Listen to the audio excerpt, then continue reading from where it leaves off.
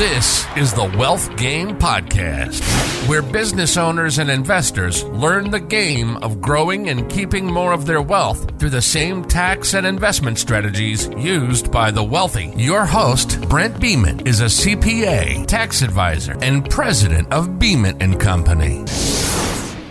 You've heard the news about the student loan debt getting potentially forgiven. There's a $10,000 limit. Looks like the federal government might be forgiving for, it looks like, millions of people. There is an income limit. And so if you make more than a certain amount of money, it's likely that you will not have any of that forgiven. I want to share with you a hack or a way around that income limit. And this is built into the tax code and it is completely legal. So let's say if you make $150,000, you've got taxable income in that amount.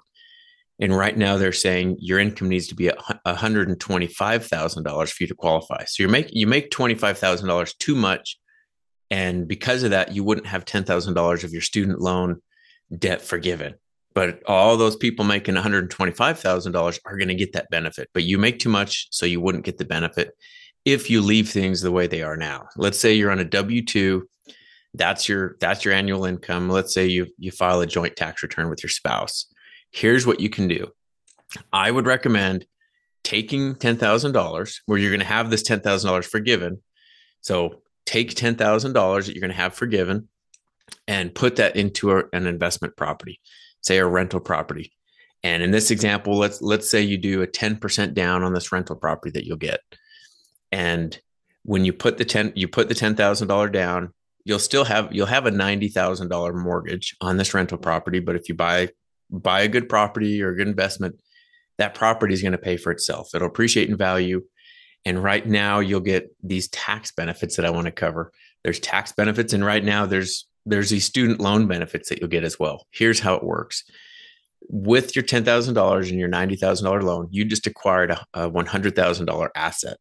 That $100,000 asset under the current real estate depreciation laws, those are the tax laws. That's how you can write off the purchase price of your house. There's some specific laws to it. Right now, the laws are really favorable for real estate investors.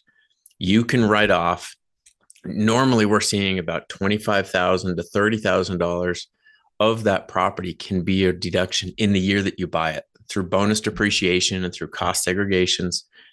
What that means is you buy the $100,000 property, your first year deduction on that property is going to be, we'll just say it's $25,000. You get a $25,000 deduction, but remember, you make $150,000 of income a year on your W-2. When your tax return is filed, it's going to show your W-2 income at $150,000, but then we can reduce that by $25,000 through this accelerated depreciation.